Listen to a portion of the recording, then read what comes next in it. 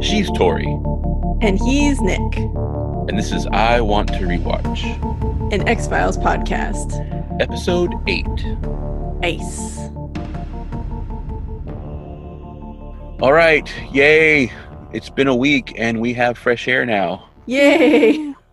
Yeah, September 19th, date stamp. Yeah. Windows are open. Yeah, it was magical. My apartment had gotten so, muggy, and I didn't even realize that it was actually, cool outside. And then I got to open my windows, and I'm like, oh my gosh, it's not even, hot outside. It's just that my apartment has been closed up for so long. Yeah, and we're slowly discovering that, as the apartment's freshening out, and, the air is flowing and what have you, we're realizing, all our bedding smells like smoke, our curtains smell like smoke.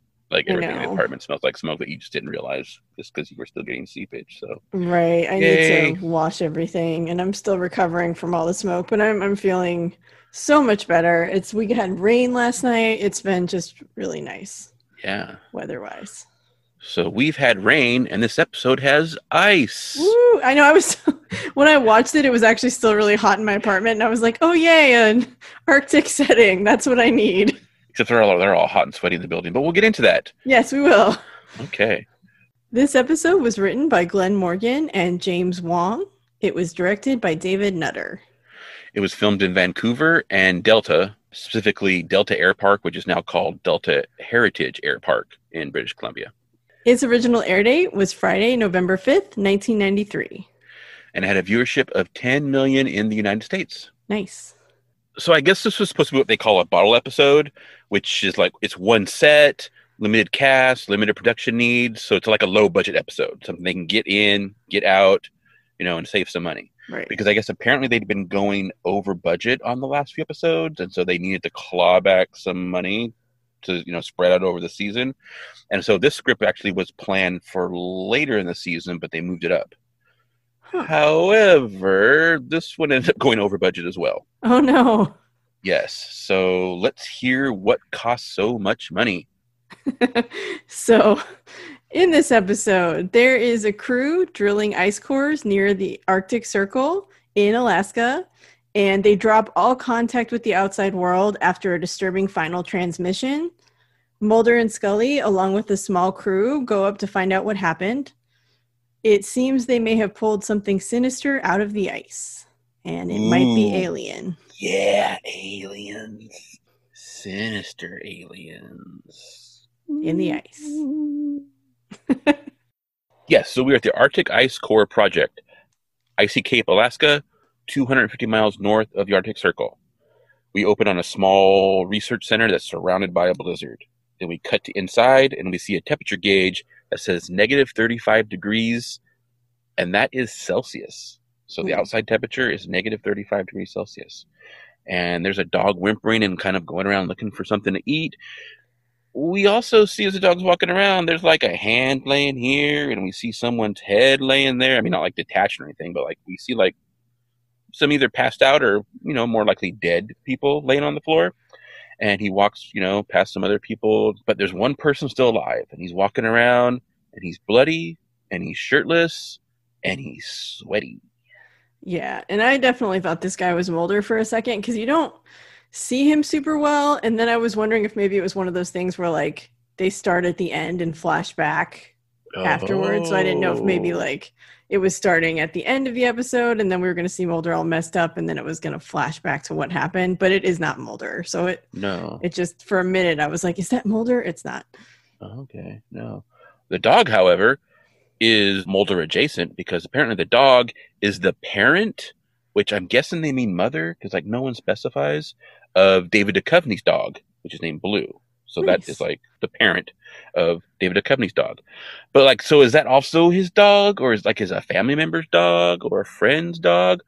Or maybe it was a dog that they brought in and they're like, oh yeah, by the way, this dog is having puppies or has sired puppies. That's and they're true available. Because the descriptions are vague and every single source seems to use the exact same sentence that says this is the parent of David Duchovny's dog, Blue. And that's all you get. And no one cites anything.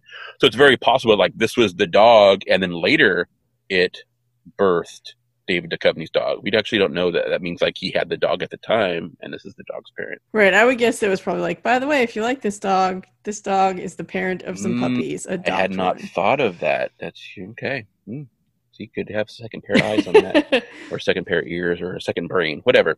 Anyway, so the man, he turns on a camera, and then he sits down in a chair in front of the camera. Well, first he flips on like a transmitter, and he turns on the camera, and then he sits down in the chair, and he's all just like, we are not who we are. It stops right here, right now. We're not who we are. And then someone tackles him, boom, and they fight. And then on the floor, and he grabs a gun. He'd been walking around with a gun before, but I guess when the other guy tackled him, he dropped the gun. So then he grabs the gun, and the other guy gets up, and he has a gun too.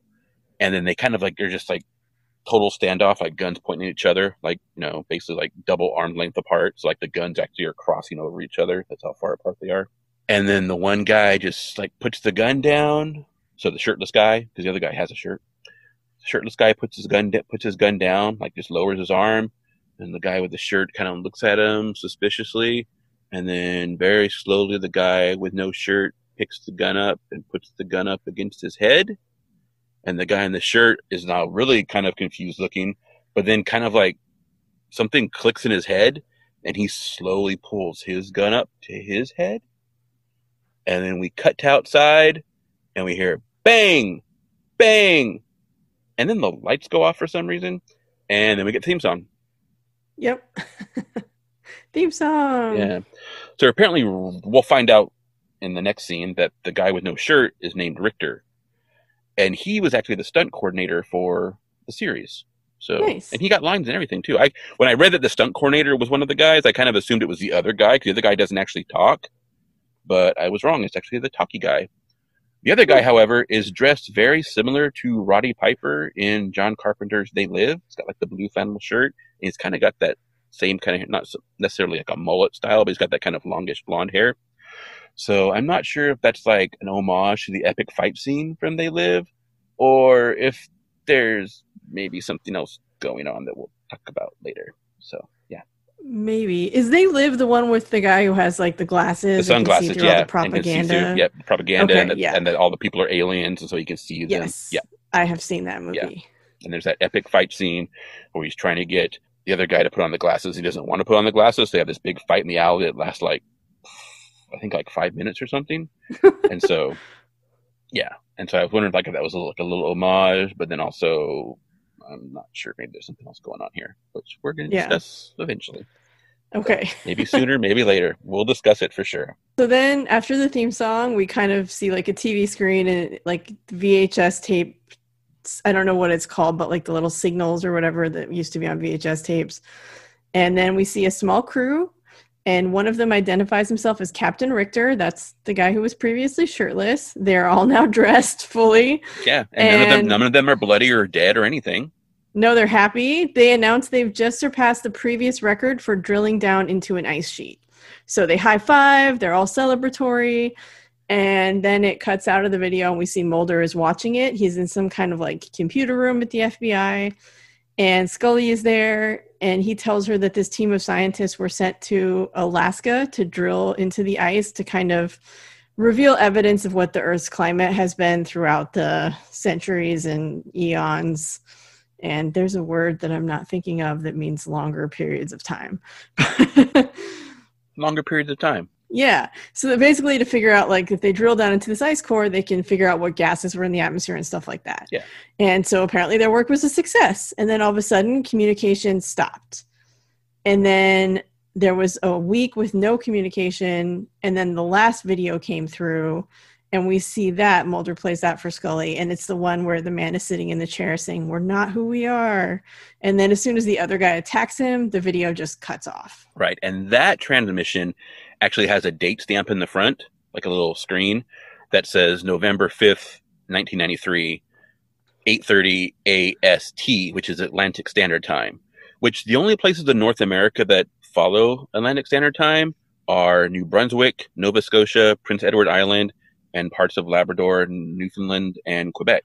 So I'm not sure why they're using AST for the transmission, but yeah. Maybe just because it sounds far away. I guess, yeah. I was thinking it was like Alaska Standard Time, But then I looked it up and it was like, no, it's actually the other way. So it's actually one notch in front of Eastern time.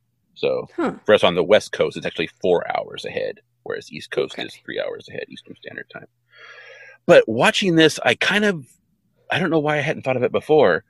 I don't know about you, but as I'm rewatching these, right, I'm watching them in letterbox format, so in widescreen, which is like normal now. But back in 1993, that was not normal. They were using like the 4:3 ratio that regular TVs used. Right. So I was thinking, like, did they shoot this in widescreen? Which wouldn't seem to make much sense. Why would they do that if it's a TV show, right? But I'm actually thinking now, like, they're actually probably doing like some kind of like vertical pan and scan, and they're cropping off the top and the bottom probably of the actual episodes. Because I noticed when that came up, that little title thing came up in that thing, it barely fit on the screen. Like, it was almost like cutting the lower letters off.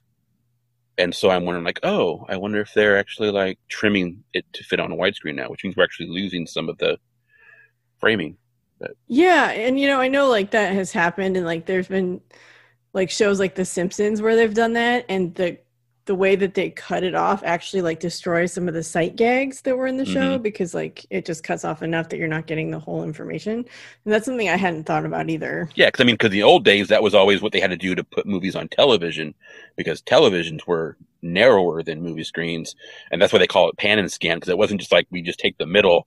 They would like, move from side to side depending on where the action was taking place, kind of thing. So sometimes you'd get sometimes you would be in the middle, sometimes you'd be getting the left part of the screen, sometimes you'd be getting the right part of the screen.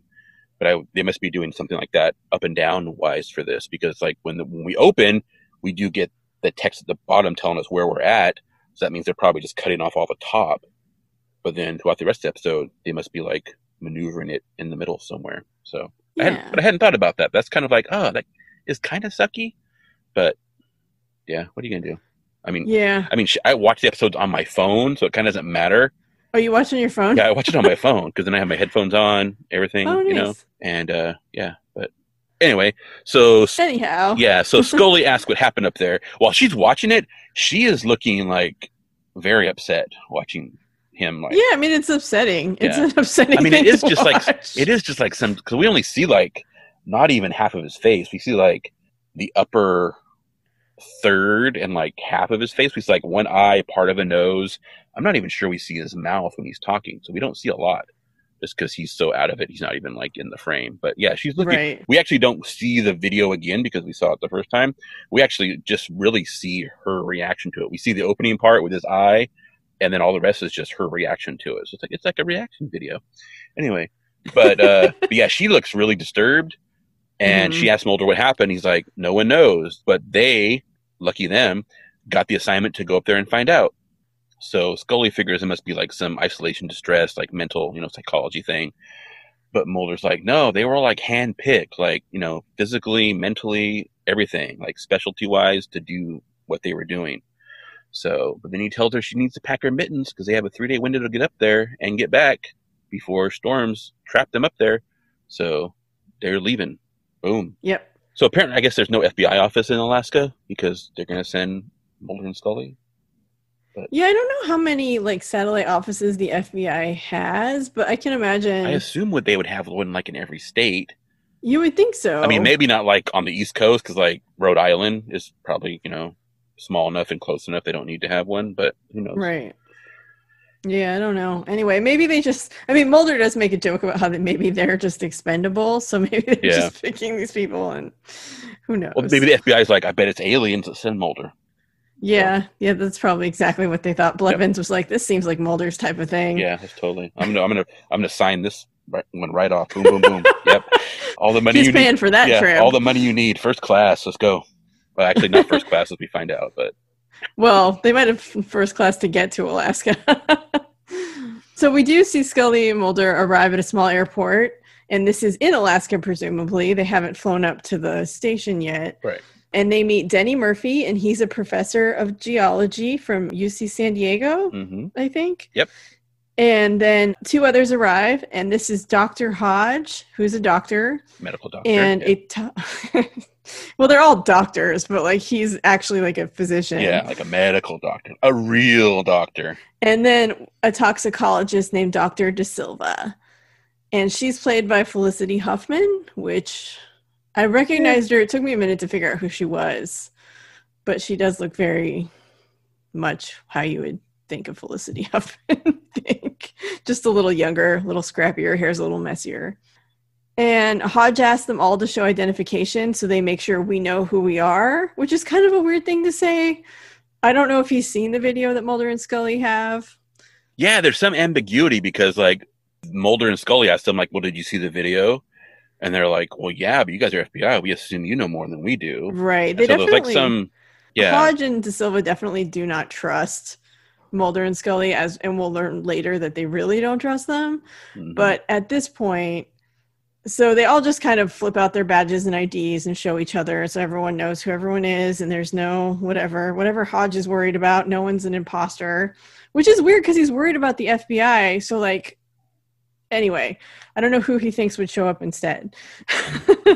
Maybe he just wants to know exactly who they are and like get a badge number so he can like write an angry letter later. Yeah, he's gonna Karen him. And then a hotshot pilot shows up. His name is Bear, and he arrives in his Jeep, and he hops out, and he's, like, heading to the plane, and Hodge is like, hey, can I get some credentials? And he basically says, I'm the only pilot willing to fly where you're going, so if you don't like it, you can go ahead and walk. Yeah. And Bear is played by Jeff Kober, and, like, I saw the name on the credits, like, when the episode opens, we get the credits, and I was like, Jeff Kober, like, that name, like, was really familiar to me, so I went and looked him up.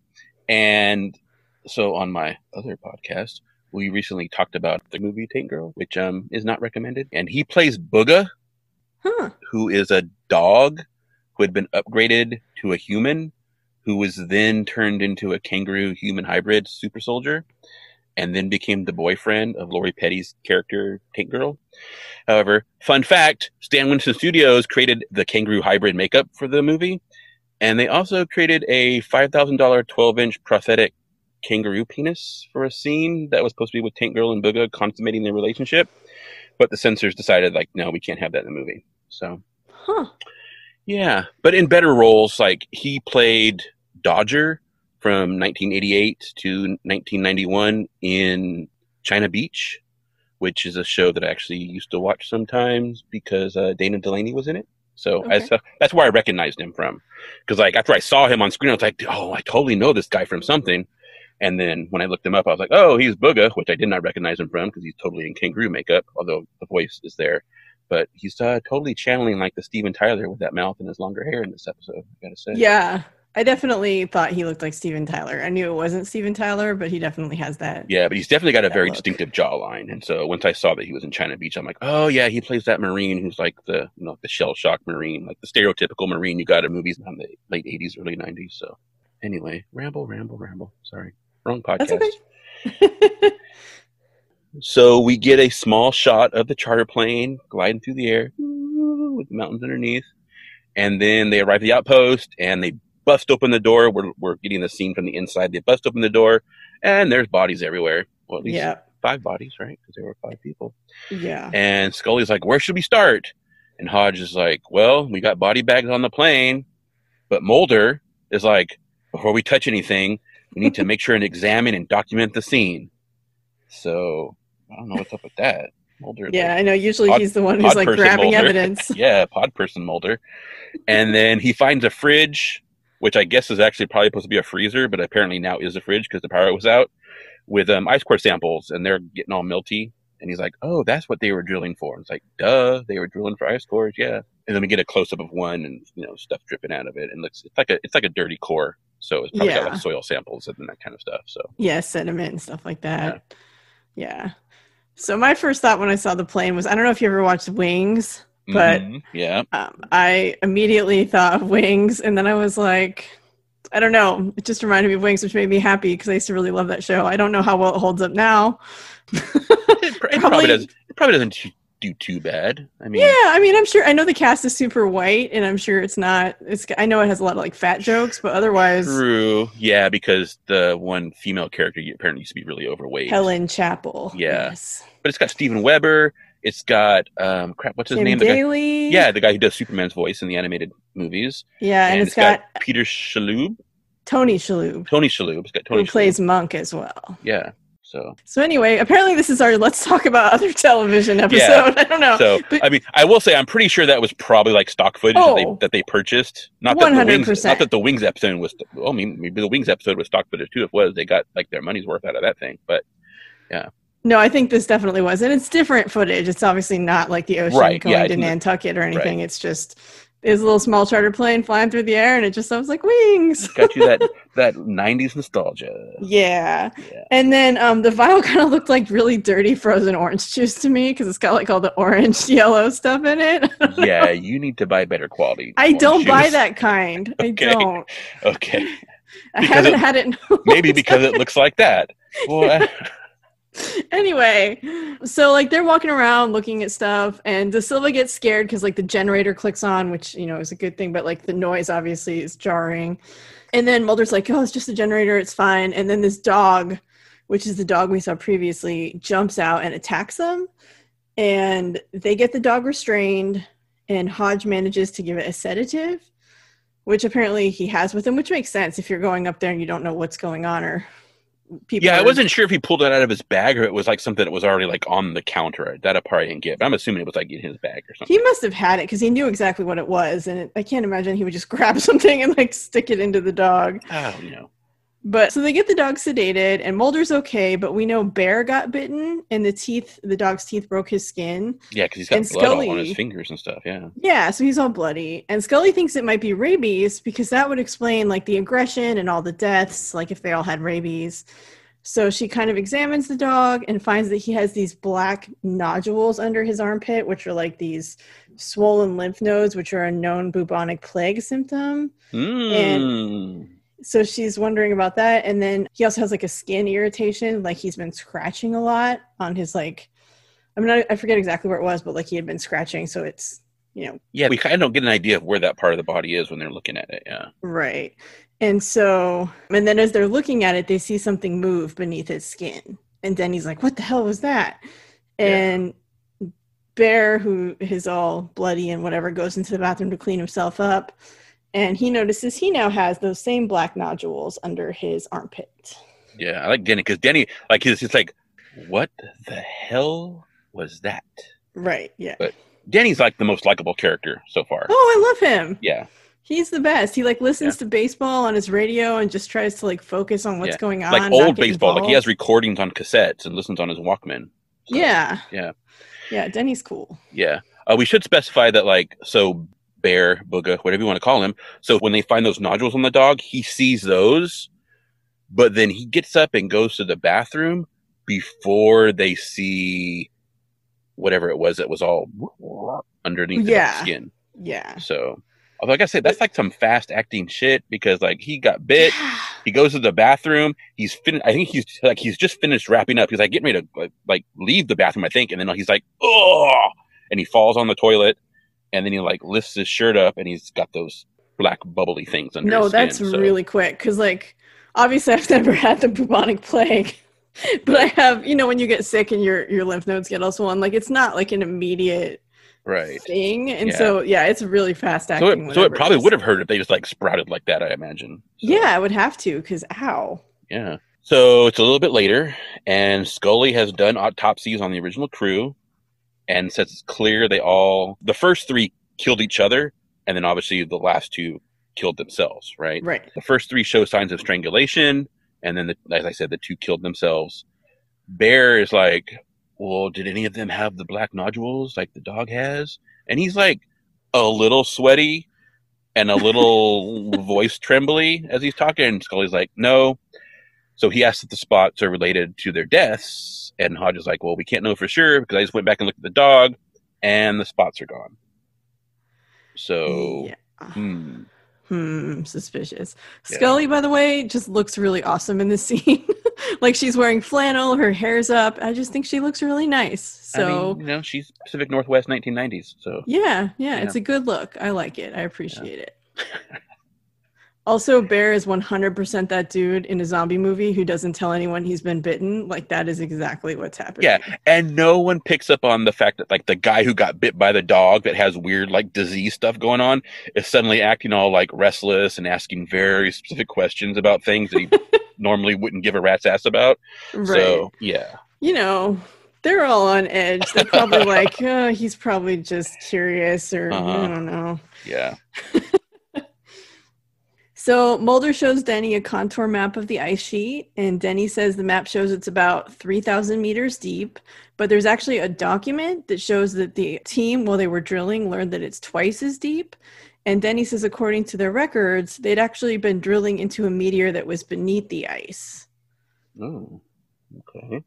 Interesting. And Glenn Morgan said part of his inspiration for this episode was reading an article in Science News about a team in Greenland that had dug something over 250,000 years old out of the ice. Mm-hmm. Which no one cites the article. Right. So, who goes there? The Thing by John Carpenter. Ooh, I think I need some water. Excuse me. There we go. That's much better. Yeah, okay, no, actually, rant incoming. So, Glenn Morgan, the same person who said that Ghost in the Machine wasn't as good of an episode because, you know, they were afraid to steal from 2001 when, like, in reality, they only could have stolen from it more if the building had actually been like a spaceship. I mean, yeah. Right. So I got it from an article. Sure. I mean, at least Chris Carter had, like, the balls to say, like, oh, this was also influenced by Who Goes There, which is a nice literary inspiration, not some lowbrow, like, oh, we stole from a movie. So anyway, no one cites it except for me because I did some research. People who write books about the X-Files do some research and actually cite your information. So, July 3rd, 1993. Drill nears bottom of Greenland ice cap. Science News, volume 144, number 118. I actually owned this issue in 1993 because when I was doing the research, I got to see all the covers and I'm like, holy shit. Because I used to subscribe to Science News, and all those covers I recognized. So I actually had this issue at one point. It was the weekly magazine. But then also June 1993 Science article and July 15th, 1993 New York Times article about the European-led Greenland Ice Core Project, which for some reason goes by GRIP, G-R-I-P. So like used, I guess, the GR from Greenland, then dropped the C from core. Anyway. So the articles are about climate differences, which go back 250,000 years. So they were, you know, doing their cores and they were going back 250,000 years. They didn't dig up anything shocking, nothing unexpected. I mean, unless like ice is unexpected. And then later, Morgan is also quoted as saying that like after they wrote the episode, he later read another article that said they had thawed something out from the ice cores and it was an eerie coincidence. And again, I'm like, well, unless like ice and water is an eerie coincidence because they have to thaw it out to examine the soil and the water samples. So I think he's full of bullshit, honestly. And then also coincidentally, this episode marks the beginning of Graham Murray's role as the art production designer for the series. And he also worked on John Carpenter's The Thing from 1982, and he designed the entire set for this episode. Okay. So, like, oh, I got this inspiration from an article. Yeah, I don't know. Glenn Morgan's starting to get on my nerves, honestly. Glenn Morgan will never be a guest on this podcast. No, the more we do this show, I mean, we're only like 8 episodes in, and he's already like on my last nerve. So anyway. But if you want to come on and explain your side, we'll have you. Yeah. But don't be expecting those softball questions. So. So meanwhile, Hodge is like loudly telling Scully she's wrong, which I don't know, I guess because he needs to draw attention to how wrong she is. And she's a woman. It's the 90s. Yeah, I mean, probably. Anyway, so Mulder comes over and Scully says that when she was testing the blood samples of the dead people, she found ammonium hydroxide in their blood. And De Silva, the toxicologist, is like, well, I didn't find anything like that in the air ventilation system, so it's weird that it was in their blood. Yeah, but we also find out she's not maybe a good scientist, but... Yeah.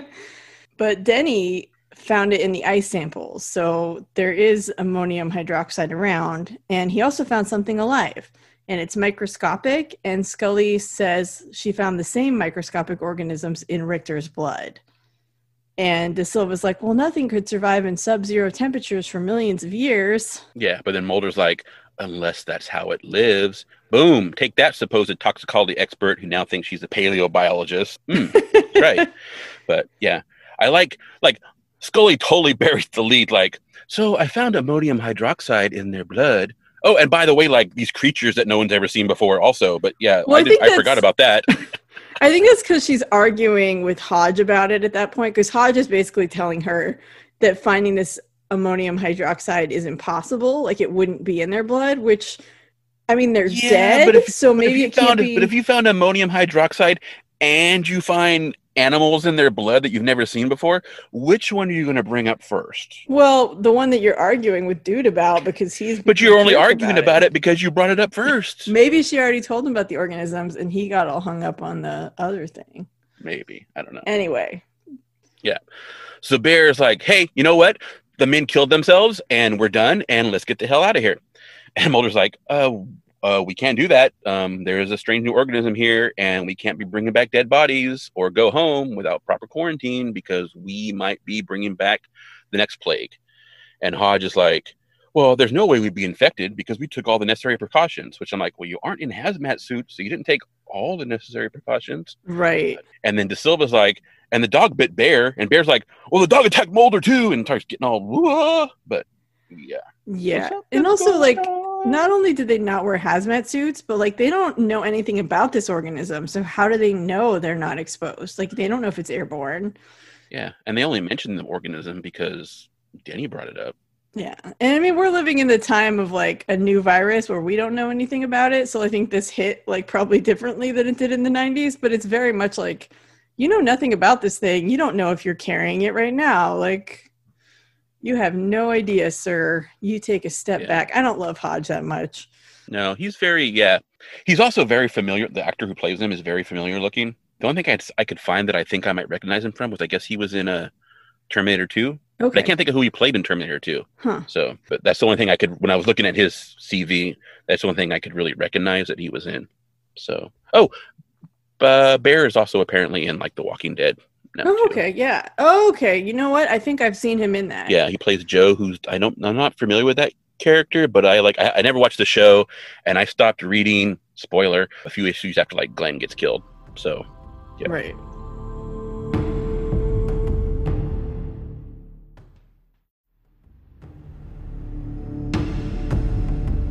So Scully's like, no, I'm a scientist, unlike all you other people here who don't know what you're doing. Posers. And a scientist will eliminate any possibility that any of us are infected.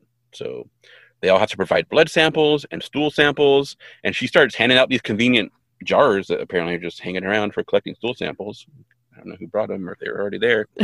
It's a lab. Bear's they have equipment. Yeah, but Bear's like, looks at it and is like, yeah, no, and like throws it against a piece of computer equipment and like storms off. Like he's going to get in his plane and he's going to leave. And they're like, we can't let him leave. He's going to infect everyone and endanger everything. And so they decide they're going to have to restrain him. So Bear comes back out and, they kind of talk to him. Mulder actually pulls a gun on him and then is like, so he's like, okay, fine, give me the jar. So they give him the jar and then they're like, okay, cool. And then Mulder turns his back and he smacks Mulder over the head of the jar. Yeah. Yeah. Yeah, it's really aggressive. Like he is playing nice really well, and then he just like turns and smacks Mulder with the jar. And yeah, so well, I mean, obviously he was faking. He wasn't really yeah, nice. But I mean his acting was good, like even in show, like he was acting really calm. Yeah. Bear and Mulder scuffle and they manage to get Bear against the table, and so like he's kind of like arms on the table bent over and they're like holding him down so Hodge can sedate him.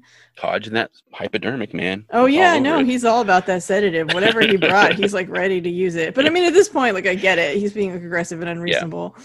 And as they're doing that, they see something moving around under Bear's skin at the base of his neck. And so Hodge is like, give me my scalpel. And they cut it out. He like pulls the worm thing out and it's like 2 or 3 inches, maybe even smaller than that. It's like this little... It's like he's like pulling it out and it's like like a rubber band. He's like, and Yeah. then like pop, snaps out, and like gunky blood. But then it snaps down to like this little thing. Yeah. And Mulder runs to the radio and he calls Doolittle Airfield and he requests a pickup and he says they need serious quarantine procedures. And the radio operator tells him she can't get a plane out due to a storm and they basically need to get out within the next hour or they're going to be stuck for a day or two. And he's like, oh, I thought we had 3 days. And she's like, well, you can't predict the storms. And welcome to the North or something like that. Yeah. So Mulder relays the news, but when he does, Scully's really stone-faced, and she tells him that Bear has died. Oh, okay. So maybe Hodge isn't such a good medical doctor. He's probably... Well, I mean, you're like pulling stuff out of someone's spine. So, yeah, maybe, you know. I mean, he's probably not, but I'm not going to pin that on him. So I guess the worm under the skin effect was created by makeup artist Toby Lindala. Apparently, at one point, the prosthetic started to tear, and Lindala was freaking out, and Morgan recalls that he was so nervous he was sweating. Yeah, just stop talking, Morgan. Just stop talking. Yeah, I guess originally they were going to, like, make, like, a whole body cast of, like, the actors. Yeah. And, like, put, like, mechanical stuff into there. And then this guy was like, you know, we could maybe do this easier and cheaper. And so, yeah, and then apparently they liked his work, and so he, like, stuck on, and apparently does a lot of the other work. I wonder who it was that did Kip's ear though, because that was really good. Yeah, I don't know if it's the same guy. Conduit. Yeah, I don't know. I guess if we went back and look at credits, maybe we need to start paying more attention to the credits. I'm not sure. Anyway. Also, they had included extra seconds of the worm beneath the skin effect because they basically assumed Fox's standards and practices were going to make them cut it down. So instead of just putting in what they wanted, they tried to extend it for a long time. So they ended up with these like 4-second scenes because Fox didn't actually ask them to cut anything out. Yeah, so we get like more of Glenn Teflon Morgan here. It's like, oh, why are there like 4 seconds of footage in there? That seems like a lot of footage that is unnecessary. He's like, well, we included extra because we figured Fox would make us cut it down, and then they didn't. And it's like, oh, so then you just left it in, even though you didn't need all that? And then like, it's like, yeah. I mean, like maybe the prosthetic was really hard to build and put together, and so they were like, well, we should show a lot of it because this guy worked really hard. Yeah, I think they just were like, oh, Glenn Morgan, whatever. Okay. I'm done with Glenn Morgan. Anyway. So Hodge says the worm is similar to a tapeworm because obviously, you know, they got it out and it's alive. So they put it in a jar. I guess they put it in a jar with like ammonium hydroxide because they like poured liquid in there so it can swim around. And he's like, oh, it's similar to a tapeworm, but it's not like any tapeworm I've ever seen. And then Scully finds one in one of the bodies. So, like, she already did autopsies, and now she's just, like, finding other stuff in there. Maybe she knows what she's looking for. I don't know. But so she finds another one that was alive. All the other bodies, the worms were dead. So, and they were all found in the hypothalamus gland. So now they've got 2 worms in 2 jars of, I'm assuming, ammonium hydroxide. And Hodge theorizes that it might be a parasite that thrives on something that excretes aggression from the hypothalamus because the hypothalamus kind of controls that kind of stuff. And so Scully's like, well, parasites wouldn't want to kill their hosts. But then Hodge is like, well, the hosts only die when the parasite is removed because it released some kind of poison. Because I guess when he pulled it out of Bear, it like squirted some black stuff everywhere too. And on top of all like the blood that was coming out of his neck. Mm-hmm. And so Scully is like, well, why did the last 2 men kill themselves then? And Mulder's like, maybe they did it to save us. Yeah, it wasn't clear how Bear died until now. And so I guess there was some kind of poison it excreted. So yeah, because like I said, because there was blood, but then also like when the worm snaps out, like when it finally releases his body and they pull it out, like there's also like some like really dark liquid that kind of goes, like splatters everywhere. Yeah. And it gets on Hodge. Ooh. Yeah.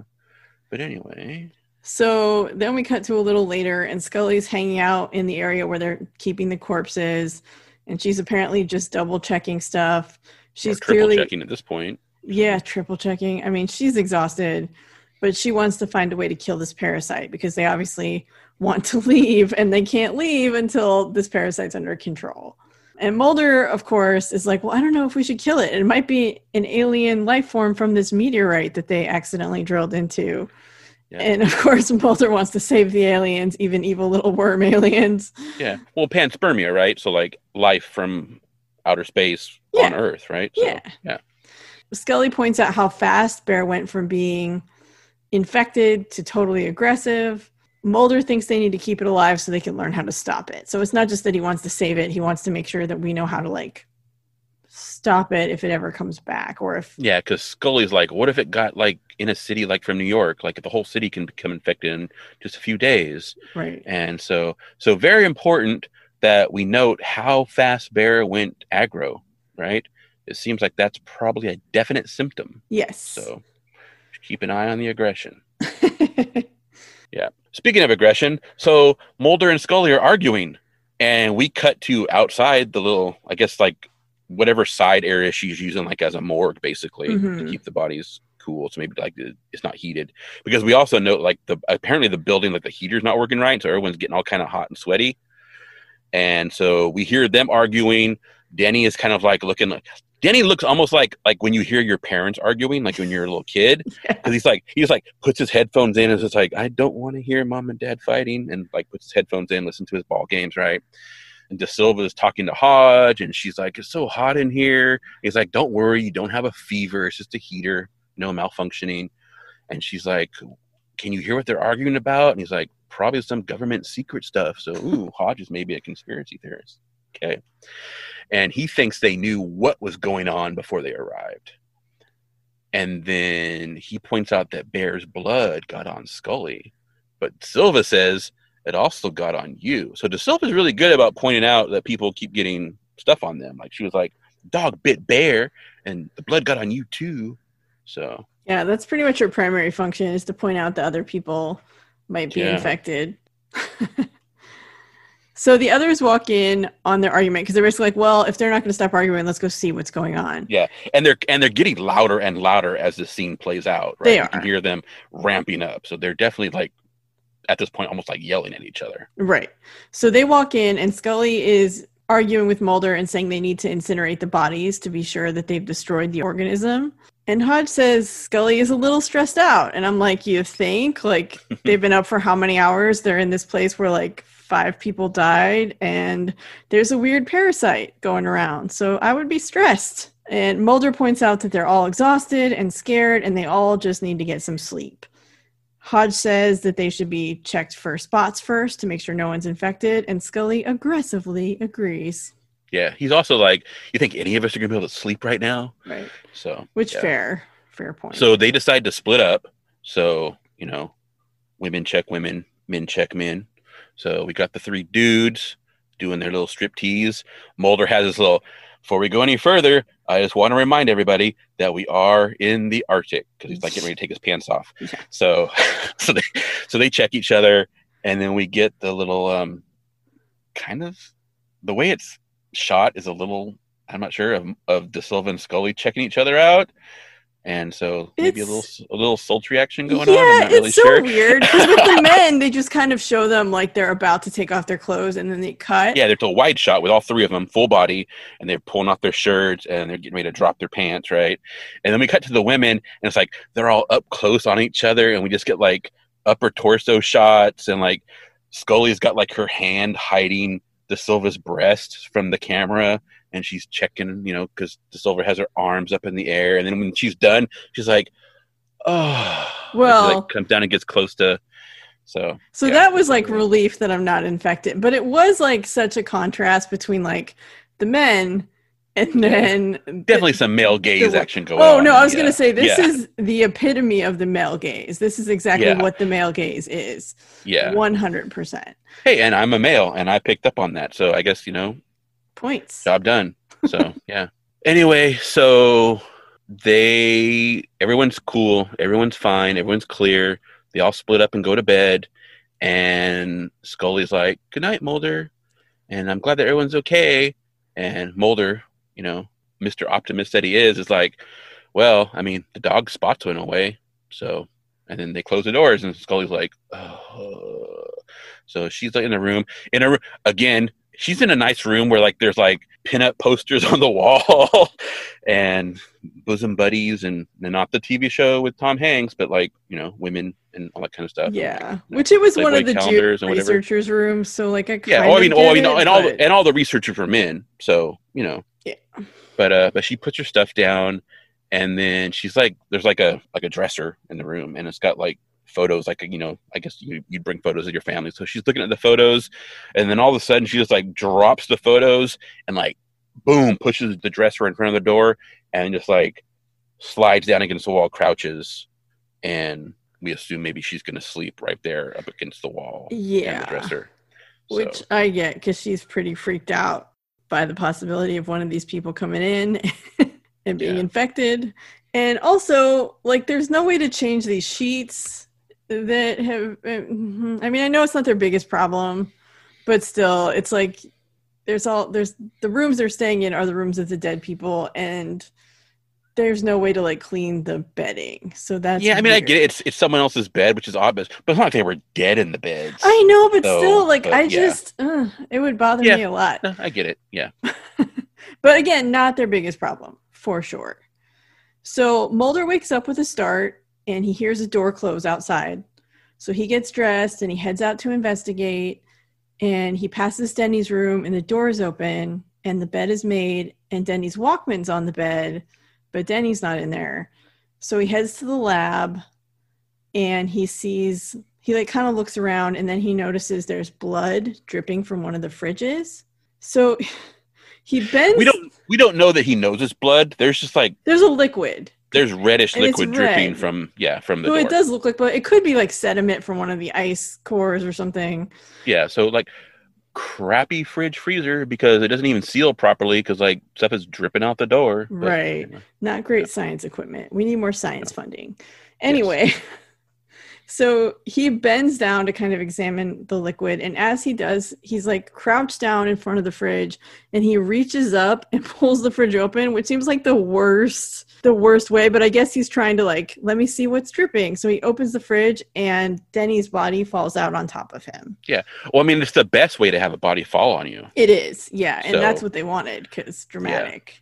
Yeah. And we also just like when we got the scene of like Scully doing that, we also got I don't think we got scenes of Hodge and De Silva.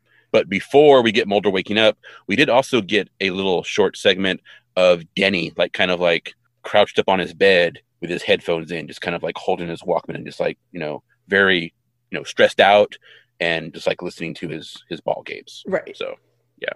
And he was the nice guy. So, of course, he was going to be the one who dies. Of course. Yeah. Oh, So Denny. the others apparently have heard the commotion and come running in and find Mulder standing over Denny's dead body. And Mulder's like, I didn't kill him. I just found him.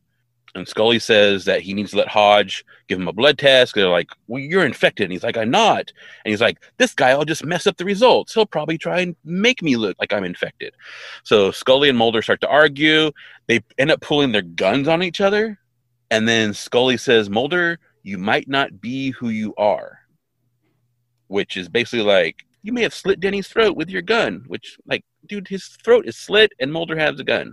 But anyway, so her saying that, because that's almost what, you know, what Richter was saying, like, you know, we are not who we are. So that kind of makes Mulder realize what's going on. So he puts his gun down. And so they don't actually do a test on Mulder, but they do lock him in a small room and with a bolt on the outside so they can, you know, lock him in so he can't get out. And Mulder tells Scully that he'll be safer in here than she will be out there. Right. And he's not lying. He's not. And it's kind of weird that they didn't like get a blood sample or something first. Like, Well, but Mulder was like, I mean, Mulder was pretty adamant that like he didn't trust That's anybody to do a blood true. sample. So they were like, I okay, guess well, that's why. if you're not going to do a blood sample, we need to isolate you. Yeah, because so he I- doesn't trust Hodge Yeah, so not it's kind to of like infect it. So I guess like that's a why. large, I'm guessing it's like a tool shed, utility closet kind of thing. Yeah. So they close the door on him, and there's a bolt that they can, you know, Right. Lock seal him in. down. Yeah. So he's trapped in there. He Yeah. cannot get out. Right. Yeah. So back in the lab, Scully finds De Silva and Hodge, and they're both asleep at their desks, like they've passed out basically. And so since they're like asleep and kind of bent over, she walks over to De Silva and kind of tries to move her hair and check the back of her neck. And while she's doing that, Hodge grabs her and It's like, dude, just let her check for the parent. Why are you being Yeah. such a jerk? What are you gonna do? Like, are you gonna infect her by looking at her neck? Yeah. But Yeah. anyway. So anyway, Hodge convinces Scully to take the clip out of her gun because he says, well, it's not really fair that you have a gun because if you get infected, we're all screwed. So she takes the clip out and she goes and throws it outside.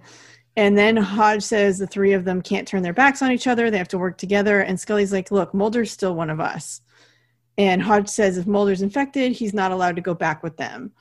And Scully gets frustrated and she tries to radio for help and it doesn't work. Yeah. And apparently Scolder. Boom, I knew it was coming.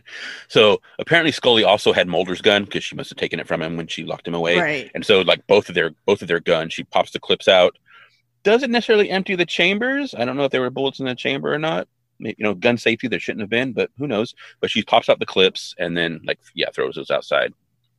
So then Hodge and Da Silva are working on microscopes. They're doing like blood work and that kind of stuff. And he tells Da Silva to put some unaffected blood on the infected blood. Right. And at first she's like, what do you, he's like, I told you, listen, like again, maybe a little misogyny from Hodge. Oh, sure. 100%. But yeah, I told you, put the uninfected blood on the infected blood. So she goes to do it and he looks over and she's not doing that. She's putting infected blood on the infected blood. And he's like, what are you doing? I told you, you're messing it up. And so she's like, oh, and like storms off. But apparently in the midst of their yelling at each other, she did manage to put the slide into the microscope because then Scully just was like, oh, I guess I'll just look in the microscope anyway. And she sees that the infected blood, the two infected bloods, each had a little worm larva thing in it. And they're fighting. And then they kill each other. So they're both dead. Yeah. So she's like, oh my God, if we put one larva with another larva, the worms kill each other. That might be the cure. So if someone gets infected with two worms, the two worms will kill each other. So she opens the fridge and they've got the two jarred worms there. And so she puts the two jars next to each other and the worms are like, oh, I'm going to get you. And like bang, bang, bang, bang, bang, bang, bang, hitting the glass, trying to fight each other. And so, yep, if you put a worm in someone who's infected, the second worm will kill the first worm and the first worm will kill the second worm because apparently that's how worm death works. It's like, one person can't win. You both have to die. They just kill each other. Yeah, so it must be like, some... Because they're so aggressive that they just... Vulcan mind meld kind of thing that they just, But, yeah, so we've got a cure now. The cure is the disease. Ooh. Yeah, and so two things. One, Hodge is a jerk. I don't like that guy. I get the point is like he's acting aggressive and it's kind of like, is he infected or is he just a jerk? They're all kind of aggressive in a way. But they're also all like, so I could never go on like a reality show because the sleep deprivation and the stress and this is, this is not a reality show, but it's like, they're sleep deprived, they're super stressed out, they're in a really intense situation. Like, of course, everyone's a little bit unhinged and aggressive because, they're all running on empty and they're scared and they're tired. Yeah. Ironically, the least aggressive of the group is the one they locked in a closet. Right. But the dead guy in the freezer, which, he was he's definitely not going to be aggressive because he's dead. But he wasn't aggressive. So, anyway. Yeah. He didn't slit his own throat and then put himself in the freezer. Poor Denny. Oh, he deserved better. Yeah. Yeah. And also the CGI worms look super fake. They look super fake. Yeah, 1993, I get it. Maybe this is where a lot of their budget money went, which is why they were over budget with making CGI worms. But yeah, it's almost like when you look at it, it's like they're in front of the glass. It's like there's no, they're not inside anything. You just see you see jars and you see CGI worms that superimposed over the jars.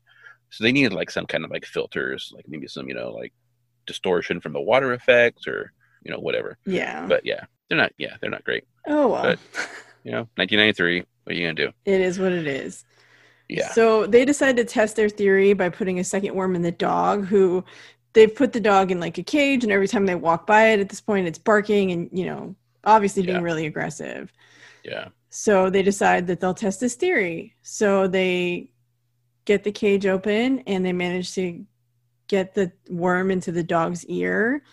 And it slides into the ear and then there's some jerking and the dog whines a little, but then it calms down and it just lays down and it whines not in a I'm hurting way, but in a, oh, I'm sorry, I was a jerk way. It's really cute. So they open the cage and they let it out. The dog's heart sounds normal. And then apparently there's like a time jump a little, and they're feeding the dog, and Hodge comes out with gloves and takes his gloves off, and he says that it did pass both worms in its stool, so they're both dead. So it worked. Yeah, and obviously some time has passed, because I know most dogs tend to poop after they eat. Right. Whereas like he's coming out saying it passed the stool, and Scully's like giving the dog a bowl of food. Maybe it hasn't eaten in like who knows how long. Maybe it's the second. The last thing it ate was worms and people blood and whatever. Anyway.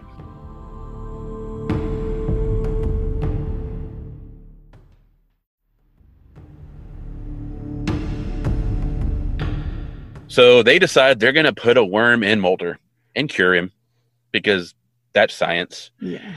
And I mean, maybe it is, because it worked on the dog, right? Of course, they don't know that Mulder is infected. Right. So Scully's like, we can't do this unless we know he's actually infected, because you don't want to infect someone with a worm who's not already infected. And also, this is their last worm.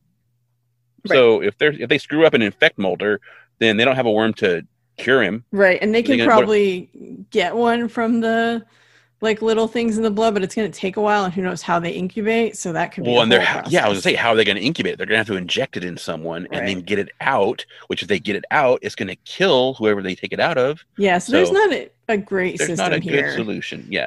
So she also wants to get Mulder to volunteer to do it, so it's not being done against his will. Right. So Hodge and De Silva don't want Scully to go talk to him. They're like, no, we just need to get him and put the worm in him. She's like, no, like I need to talk to him. And they're like, well, what if you go in there and he attacks you? And she's like, well, then you guys can come in and save me. Right. But I'm going to go in there and talk to him. So she goes in there and she's like, no one's been killed since we locked you up. And we figured out what works. If we put a worm in someone, it kills the other worm and they're cured. And so we're going to put a worm in you. And he's like, if you put a worm in me, you're going to infect me. And again, he's not lying. Right. So she asked, well, like, why wouldn't you let us inspect you? And he's like, I would have, but you pulled a gun on me. So I didn't really want to trust you. I want to trust you, though. And I definitely don't trust them, but I do want to trust you. So he let Scully check him out. So she looks at his back and his neck, and he looks good. So like, okay, cool. I think you're not infected. Maybe not the most scientific proof that he's not infected, but okay, good enough. So they turn around to go to leave, and then he grabs Scully and starts checking her neck. Right. Okay, cool. He's not a psycho. He's just checking her. She's also fine. So they walk out. Right. And meanwhile, before they come out, De Silva and Hodge are outside, and De Silva's like, Scully's not going to cooperate even if Mulder's infected. Like, she's convinced that they're not going to do the right thing. She's an instigator. Yeah, she really is. She likes drama, which I guess makes sense because she's later on, what is it, Desperate Housewives? Yeah. Anyway. And if we're going to go with how the script's written, she's also a woman. So she's obviously a troublemaker and doesn't know what she's doing. So yeah. So Mulder and Scully That's not me. That's the script. Right. Yeah, I mean, no one is written really well here except Denny, maybe. So. Well, they only had to write half an episode for him. So.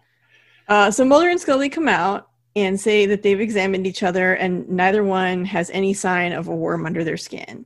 So that means if they're not infected, either Hodge or De Silva is infected and one of them killed Denny. Mm-hmm. That makes sense. And Hodge and De Silva have kind of come up with a plan while Mulder and Scully were in the other room. So Hodge is like, yeah, we should do the exams in the main building, which just do them right there. Like, why? Why even go anywhere else?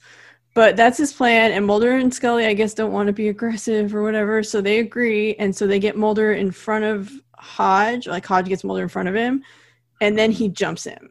And De Silva jumps Scully, and she pushes her back into the room where they'd been keeping Mulder, and she locks her in. And Hodge wrestles Mulder to the ground, and Scully tries to break the door open with a giant metal drill bit that's in there. So she's like banging on the door handle, trying to get out. Yep. So Hodge is holding Mulder down, and De Silva gets the worm, and she's got it with, big, science tongs, forceps, whatever. And she's getting ready to put it in his ear, and Mulder's like, ah! And then as it's like, I'm not sure why she's hesitating because it's like next to his ear, and she's just like holding it there.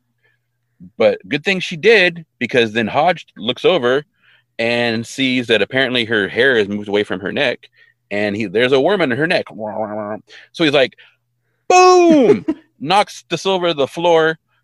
Worm goes flying, right? Forceps and worm. It almost seems like they went under the door, like where Scully's at, but she drops those. And then he's like, it's her that's infected. So she gets up and hauls butt. So then Mulder lets Scully out, and they go chasing after De Silva. And Hodge is like, whoa, got to get the worm. So he gets the forceps and gets the worm, and the worm's all wiggling around on the floor. But he grabs it with the forceps, and then he goes after them to get De Silva. And she's in the lab, and she is just like suddenly raging. She is like a 3-year-old who's told they can't have ice cream because Ice Cream Man is down the street, and just like smashing stuff, knocking stuff off tables, banging, like busting open glass cabinets, and just like tearing the place up. And then she opens a drawer, and they've got the guns all bagged up. It looks like probably the ones from the 2 gentlemen who, shot themselves. And she pulls the gun out of the bag, and apparently it's still loaded. So she turns it to shoot the guys coming down the hallway, but Mulder tackles her, and then they all just dogpile her. And then Hodge gets the worm, and he puts it in her ear, and she's like, ugh, and then she calms down, and it's all good. Yep, award-winning and Oscar-nominated Felicity Huffman, everyone. Yeah, and let's not forget convicted felon Felicity Huffman, everyone. Yeah, that was for the getting her kid into school thing. Yeah, right? She paid $15,000 to, apparently the details were to boost SAT scores, and so I guess there was some coach guy who was doing all this kind of stuff, because it wasn't just her, right? There was a whole group of people who were doing it, the woman from Full House or Fuller House, or I guess both. Yeah, actually. I think she's on both. Lori Loughlin, is that her name? Whatever. Yeah, Lori Loughlin. Yeah, but apparently she was even way more egregious. So Felicity Huffman apparently just paid $15,000 to not tutor her daughter, but to pay someone to give her daughter extra time taking the SATs, but then also boost the scores when it was graded.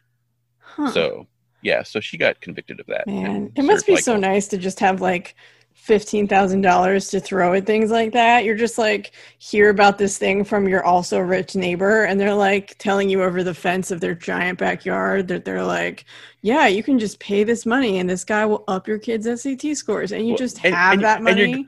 And you're going to assume her kid probably went to a good school, probably had tutors. Oh yeah. She paid $15,000 to do this, got caught, so then she had to pay a $30,000 fine, and then she served 11 days of a 14-day sentence that had been pleaded down from a month. So it's not she was that, she had to suffer.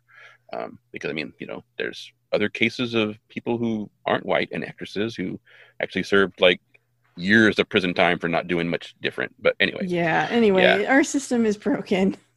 Yeah.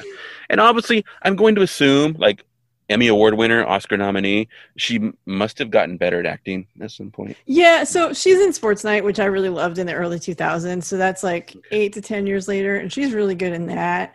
She's good in parts of this episode, but maybe it's just because it's such a ridiculous thing and they're directing her, but she does go from 0 to 100 when she's having her tantrum and breaking everything. And I get that she's supposed to be aggressive, but if the worm is making you uncontrollably aggressive, how are you able to control it so well? And then it's only when you're found out. Bear's able to control it. He's able to act really calm and pretend he's gonna take the jar. Well, yeah, but that was for 5 seconds. Right, but I mean, just overall, if this worm is supposed to make you so aggressive that you're strangling people, and attacking them, how come? Well, and also, you got to think she didn't rage and kill Denny. She maybe lured him out of his room and then slit his throat and then stuffed him in a freezer. Right. So it's not she attacked him in his room and there was this big scuffle and he's found and then she's there. Totally low key and just well, you got some stuff on you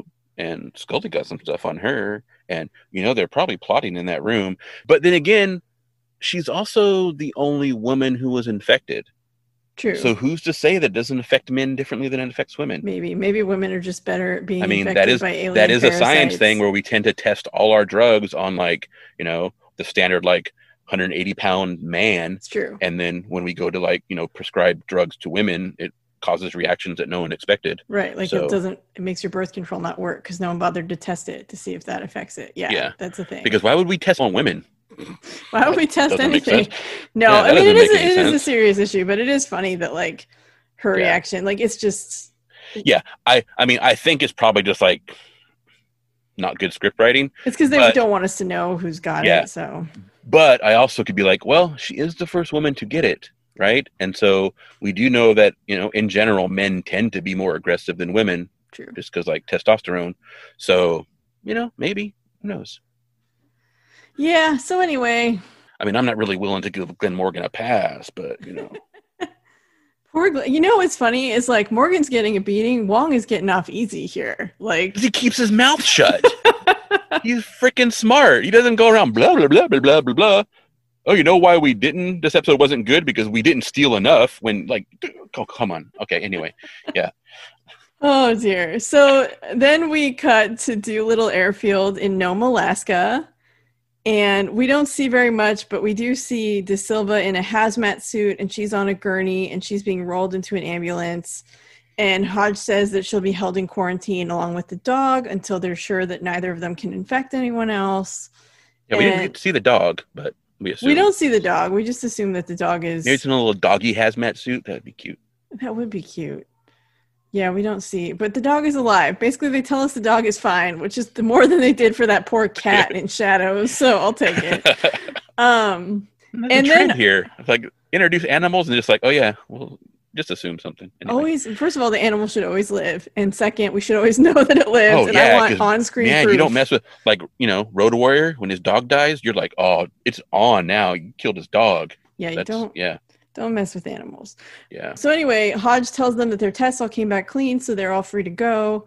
And Mulder, oh, Mulder, I love him, but Mulder, he says like, oh, I'm not going anywhere. I'm going right back to that research station. Because he has so much left to learn about this life that may have originated outside of our planet. Yeah, so apparently now Mulder thinks he's a paleobiologist, so I don't know. Anyway, so Hodge tells them that, like, he's like, oh, you didn't hear?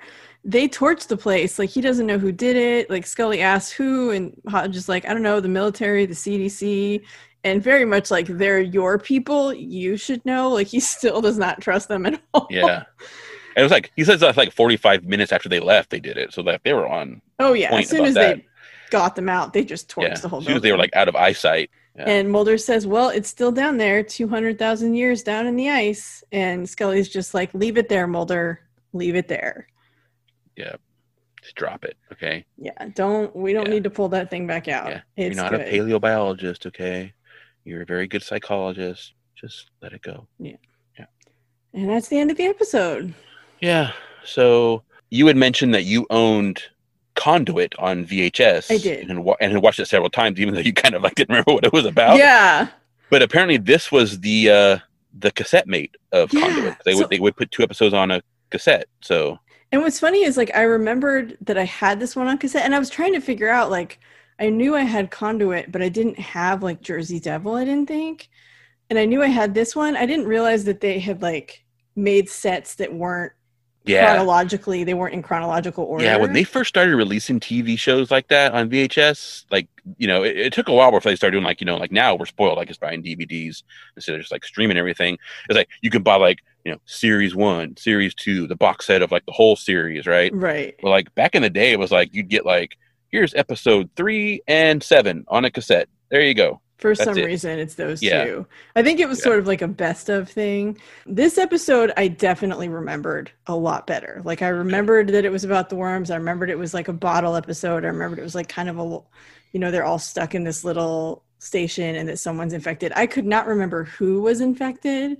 I knew it wasn't Mulder and Scully, but I couldn't remember if it was Hodge or De Silva. So that was kind of interesting. But yeah, it's definitely one that I had seen many, many times. Yeah, the only thing I remember about this episode, so obviously I had seen it. Like, I watched all of season 1. Mm-hmm. The only thing I really remembered, though, was that it was basically like, I mean, I'll be blunt, it was basically like a ripoff of, like, The Thing. Right. So, you know, story-wise. I mean, they changed it stuff, right? I mean, The Thing is like a shape-shifting alien. It's still got that premise of, like, you don't know who to trust kind of thing, which is a little bit different. Because, I mean, I haven't actually seen John Carpenter's The Thing. I kind of actually want to go and watch it now. Because I have nightmares, so, like, I can't watch scary. Like, Shaun of the Dead gave me nightmares, like, for a month. Shaun of the Dead did? Yeah. So I'm not really big on scary things. I'm also very, like, zombies creep me. That's probably one reason why I didn't watch like I read the comic of The Walking Dead, and that also may have been a reason why I stopped reading the comic of The Walking Dead. I definitely wasn't going to watch the show because zombies freak me out because like they're people. Yeah, And okay. like here in Portland for a long time, like around that same time of like Shaun of the Dead and that kind of thing, they would do like the zombie walks here in Yes. town. I would not go outside because I do not trust myself. Because I have just enough like disconnect from reality that like if someone came at me looking like a zombie, I would probably try and kill them. Oh man. So See, and I've yeah, been to they do those in Seattle too, and I went to one in Fremont and I have like a whole not it's not like a roll of photos because it was my digital camera, but I have like a whole bunch of photos from the zombie walk. I love zombies though. I'm super into no, zombie because I stuff. am like self-preservation. Like I ain't not gonna trust you. Like I said, I have enough disconnect from reality to be like, you might be a real zombie, and I am not gonna be the person who got bit by a real zombie because I thought it was a fake zombie. I mean, Screw you, you're in these dead. times, the fact that that's probably a better survival instinct. Yeah, so I like, I realize, fortunately I realized that about myself. And so I was like, oh, they're doing a zombie walk by like a place where I normally would maybe be on my scooter and like maybe be at a stoplight when people would walk by. I am not going out right now. So yeah. Yeah. But I did. So I knew I'd seen this. And like I said, I definitely remember that aspect of it. But I also, because of that, I kind of made the mistake of doing some research prior to rewatching it, since I was like, oh, I know I've seen this. I'm probably not going to remember much of it, but when I see it, I'll be like, oh yeah. That's kind of been like the pattern as I'm watching these episodes. Like, I see a scene and be like, oh god, I totally remember that scene now, even though like I wouldn't have thought about it beforehand. But like in doing all this research, it's just like Glenn Morgan has just like sucked all the life out of this episode with his blah blah blah, whatever. So yeah, I'm gonna have to really work hard on my rating for this because I'm gonna have to try and like extract that from my enjoyment of the episode because it definitely saps some of the energy from me. Yeah. Yeah, I haven't been reading ahead at all. I'm trying to go in with like just whatever I happen to remember, if anything. Like, and if I don't remember anything, it's like, oh, cool. This is maybe while I'm watching, I'll be like, oh, this is that episode. But like this one, I didn't Yeah, have a well, pretty I had I solid. had I had gone to the drive and I saw that you had written down your because you watch them before I do because you're in charge of actually doing like the The summary the summaries, right? or the Yeah, recap. because you do like the front end, I do the back end, right? Yep. And so that's how our division of labor works. And so I was like, oh, and so I clicked on it and started looking through it. And then I was like, oh, and I'd seen some notes you written. I'm like, oh, that's interesting. And so then I started flipping through my books and saw, I saw some of your comments about stuff that he had said. And then I started looking through my books and I saw other stuff that he had said. And it was just like, I hate this person. He just like sets off my bullshit meter. Like, it's just like, just be quiet. Like, stop talking. Like you apparently love giving interviews and will just say things. So, but yeah. Anyway, so on that note, I guess unless you got something else to say, what's your rating for the episode? Yeah, this one's hard because like I enjoy it. There's definitely some aspects of it I'm not a huge fan of, which I don't care if you write someone like a jerk, but like yeah, there is like some misogyny and that whole like let's show this really steamy scene between two women checking each other for spots. Like Yeah, that that was seemed very. pointless. Like that was silly. So, but otherwise, like I think as a whole, the episode works. Like it's a contained mystery. It's like who's infected, what's going on, what is this parasite thing? Like I It's thought it worked. apparently a very, very like people rate this as like one of the top episodes of the Yeah. entire show, like all 11 seasons. Yeah, and it's I can see why because it is really solid for the most part. Like there wasn't anything where I'm like that makes no sense. Like obviously how the worm affects certain people, like that just might be how it affects certain people. Like maybe some people hold their stuff together and we don't see what happens to the research guys. So we don't know if like they were sneaky about it. Maybe they were tricking people to come into a room and then strangling the life out of them. Who knows? Maybe it's because they all had different worms in them and the worms want to kill the other worms. So they just attacked each other because of that. So who knows? So like, I think overall, though, it holds up, it holds together, it makes sense. It's like a pretty solid episode. I don't think I like it as much as Squeeze, but I Mm. like it more than Deep Throat. And I definitely like, if I was watching an X-Files marathon and this one came on, I'd be like, cool, I'll get some popcorn. So I think I'm going to give it a 6.5. Oh, okay. Because would you give Squeeze a 7? I think I gave Squeeze a 7, and I gave Deep Throat a 5. So I'm going to give this a 6.5. So this is a little more than a 6. It's almost a Squeeze territory. Yeah. All right. Okay. Yeah, I'm gonna have to struggle with this a little bit because I almost like want to retroactively go and give Squeeze a lower number just because like Glenn Morgan is just like on my nerve. And I realize that's like me. That's like a thing. That's a thing I have to deal with. Related to that, like the whole like anger aggression thing and like holding it together. I am someone who in my youth, and I mean, you know, it's 2020, so currently I'm starting to have some resurgence of struggling with like anger issues a lot. It does wear you out to feel like that. Yeah. Like you get it, you get exhausted from it, just like all that stuff flowing through your body.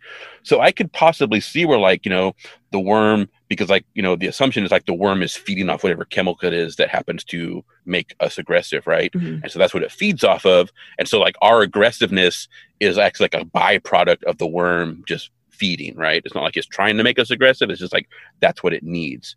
But like that would wear you down. So you're gonna have moments of like where like, you know, you just like you know, kind of like and then but then you're like totally, you know, wired to like if something sets you off, you'll go back off again. Right. So I could see where like you would have some moments of, you know, like yeah, in the opening, like they're getting, you know, they've got guns on each other, and then, you know, it's just like exhaustion or whatever, enough recollection to be like, no, you know, let's not do this. We need to actually do, because like if you shoot me, I'm gonna stay alive. I'm gonna infect people. I shoot you, I'm gonna stay alive. I'm gonna infect people. We need to end this properly, right? By, you know, so I could get that, but then again, like you know, like I said, I need to try and separate my Glenn Morganness from this episode.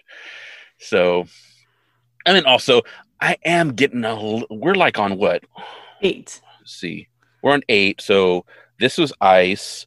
Before this was Ghost in the Machine. Yes. Ghost in the Machine. And then we had Shadows. The Jersey Devil, not so much. Conduit, a little bit. But like we got like 4 episodes, kind of, that are like derivative in a way of other things in media. Yeah. And so like very derivative, not just like, oh, there's a similar idea, but, and so I'm kind of getting a little weary of like, can we please stop like just like lifting shit from other places like directly for episodes? Yeah, I think they were still finding their own like voice. Yeah, because like Conduit, we get, like I kind of mentioned, I mean, it's not so much Poltergeist because it's not Ghost, but it is very Fire in the Sky, which came out like right, you know, a few months before this episode came out, so I don't know when the episodes were written. Shadows, they admit, was off of The Entity, the movie. Ghost in the Machine is definitely like 2001, A Space Odyssey.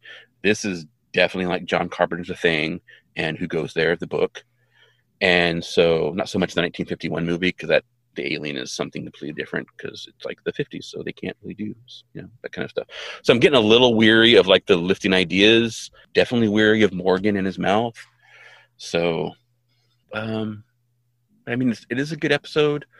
I honestly don't understand why it's like considered one of the best episodes, possibly. A lot of the people seem to think that it's very good because it shows like Scully and Mulder's relationship and how like, despite all their aggression, they're able to like get past that and trust each other. And so it's kind of like building that bond. And some people are even like, well, it's really weird that they're doing that so early on in the show to build that bond. Usually that's something that would happen later. They did, like I said, they did move this episode up because they were trying to save money. Right. So I get that. So, and a lot like you with, which episode was it that we were talking about how you really liked a lot of the character development that happened in the episode? I think that was Conduit. But like just, yeah, the character building in the episode. And so like, I get that. But I have so many things going on in my head. I can't think what I want to rate this. I'm so awful. It's funny because last time I talked about how I really wished I could have rated the Jersey Devil higher than I did. And I actually did originally say I was going to give Jersey Devil a 4, and then I changed to a 3, but that's not me. So I think I'm going to give this one a, man, I do like to delay. I'm going to give it a 5. Okay. Yeah. All right. I don't know. I'm just making stuff up now. That's okay. I mean, and I think we have to understand that like the number scale is technically sort of fixed, but like our relationship to it is changing every episode. Yeah, because we're getting more and more data points. And so like to base how it you on. relate to like because how you relate to this episode is going to be different, but you've already had. And I mean, and again, like I said, it's a personal issue that it's more me than the episode, but like I need to not listen to what Glenn Morgan is saying because he talks about that's the thing, like he's a executive producer, a co-executive producer on the entire season basically. Right. So he talks about episodes they didn't even write. So like, because he talked a lot about Ghost in the Machine, which he didn't write, and about how like, oh, we were afraid to steal from it. I was like, okay, whatever. But so I need to stop looking at what Glenn Morgan says, which is going to be hard because everyone loves to like put his like every single book I look at has stuff that Glenn Morgan says. So yeah, well, he was probably more vocal than some of the other people on the show, so that's where people got their info. Because he can't keep his mouth shut. Why? Sorry, Glenn Morgan. He's I an still attention like whore. you. Yeah. I mean, you don't know. He might be the misogyny writing. He might be. I don't know this. anything about him except what's on the screen, basically. Like, Yep, he could be a Trump voting misogyny, whatever. Who knows? oh, Yeah. I hope not. I hope not. Anyway, now that I've totally gonna get sued by Glenn Morgan, we have none of that. That's all. We can just cut that out. Leave it in. I'm not afraid of you, Glenn Morgan. He's probably a very nice man. Yeah, I don't know. Maybe he's listening to this podcast and he's just like, now he's really sad. He's like that kid in Arrested Development who's just super sad walking home now. Oh, well, maybe think about that next time you want to blab your mouth, Glenn Morgan. I'm not giving up. Sorry, Glenn Morgan. You're on my list. I'm a grudge holder, so. Grudge list. Oh, dear. Yeah, that's me. Anyway, So next week we'll be talking. Yeah, I'm a grudge holder. I'm a vendetta. You ain't messing with me. So, yep. And next week we'll be talking about space, and I don't know who wrote that one. So. Chris Carter did, I think. Oh, cool. I think Chris Carter wrote it. I'm sure there'll be comments from Glenn Morgan about it, though. So, yeah, Chris Carter wrote Space. Okay, I just cool. pulled up my list, I don't have any memory of what Space is about, so that'll be interesting. Oh, I kind of remember, and then again, don't tell me. I kind of looked at stuff. Oh, so yeah, I have no idea, and it's such a vague title, like Space. It can be about literally anything. So I'm like, all right, cool. I'm going to assume that it's going to be about aliens. I mean, I would guess, but you never know with this show. They could just totally toss it up like, oh, you thought we were going to talk about aliens. But it's really the space in the attic. Let's get paragraphs and paragraphs from Glenn Morgan about how, like, haha, we thought we were going to steal a space movie. We actually stole something else. No. Anyway, he didn't write it, so it probably is not that stoley. So, stoley, that's the word now. Oh, anyway. Dear. Yeah. So, anyhow. Next episode, space. Join us. I am just high on fresh air. I know. We finally have fresh air, and then there's also like devastating news in the world, and so it's like this weird transition of like, yay, we can breathe again, but also you can't breathe that well because everything's crumbling down. So yeah, take a breath of fresh air while you can, because we're gonna have to burn everything down. Oh, so anyway, yeah, cool. So I guess it's probably time to end it. Yeah. Okay. Cool. I Want to Rewatch is hosted by Tori and Nick and recorded at Black Cat Studios. Research for this episode includes X-Files Confidential, the unauthorized X-Files companion by Ted Edwards. X Marks the Spot, On Location with the X-Files by Louisa Gradnitzer and Todd Pitson. The X-Files Declassified by Frank Levese. Ooh, you're getting fancy with that. Did you look that up? No. Okay. I realized I was going back and listening to the episodes because I'm editing them, obviously. I think I say his name different in every episode. So, yeah. I don't know. The Truth Is Out There, the official guide to the X-Files by Brian Lowry, whose name is always said the same.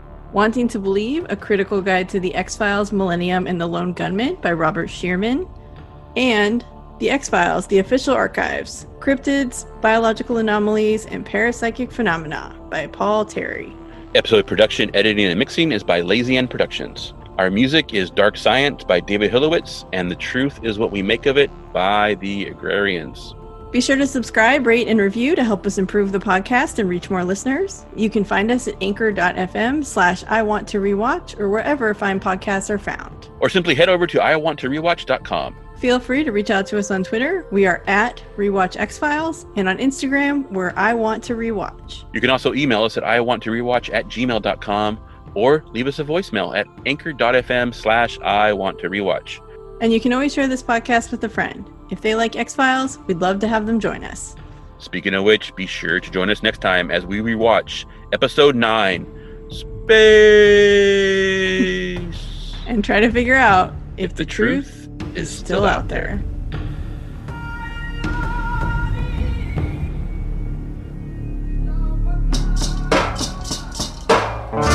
The truth is what we make of it.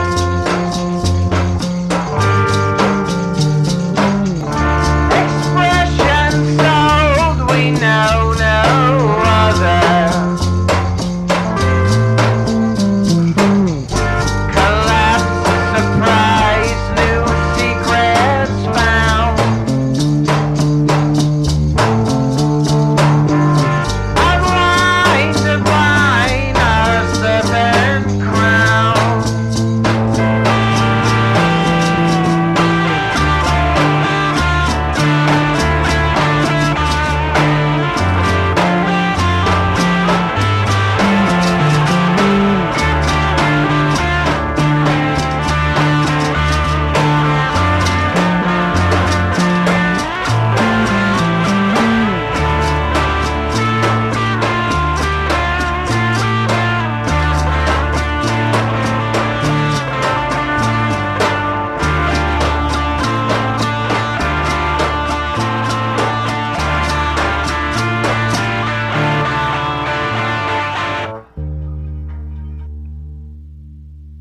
You know, Glenn Morgan really took a hit this week.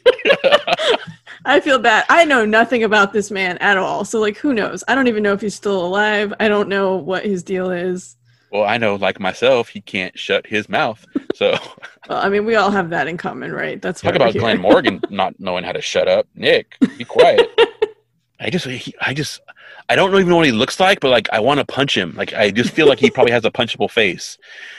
I don't know, but it's like, yeah. Anyway, like that's probably more me than Glenn Morgan. But probably. Anyway, yeah.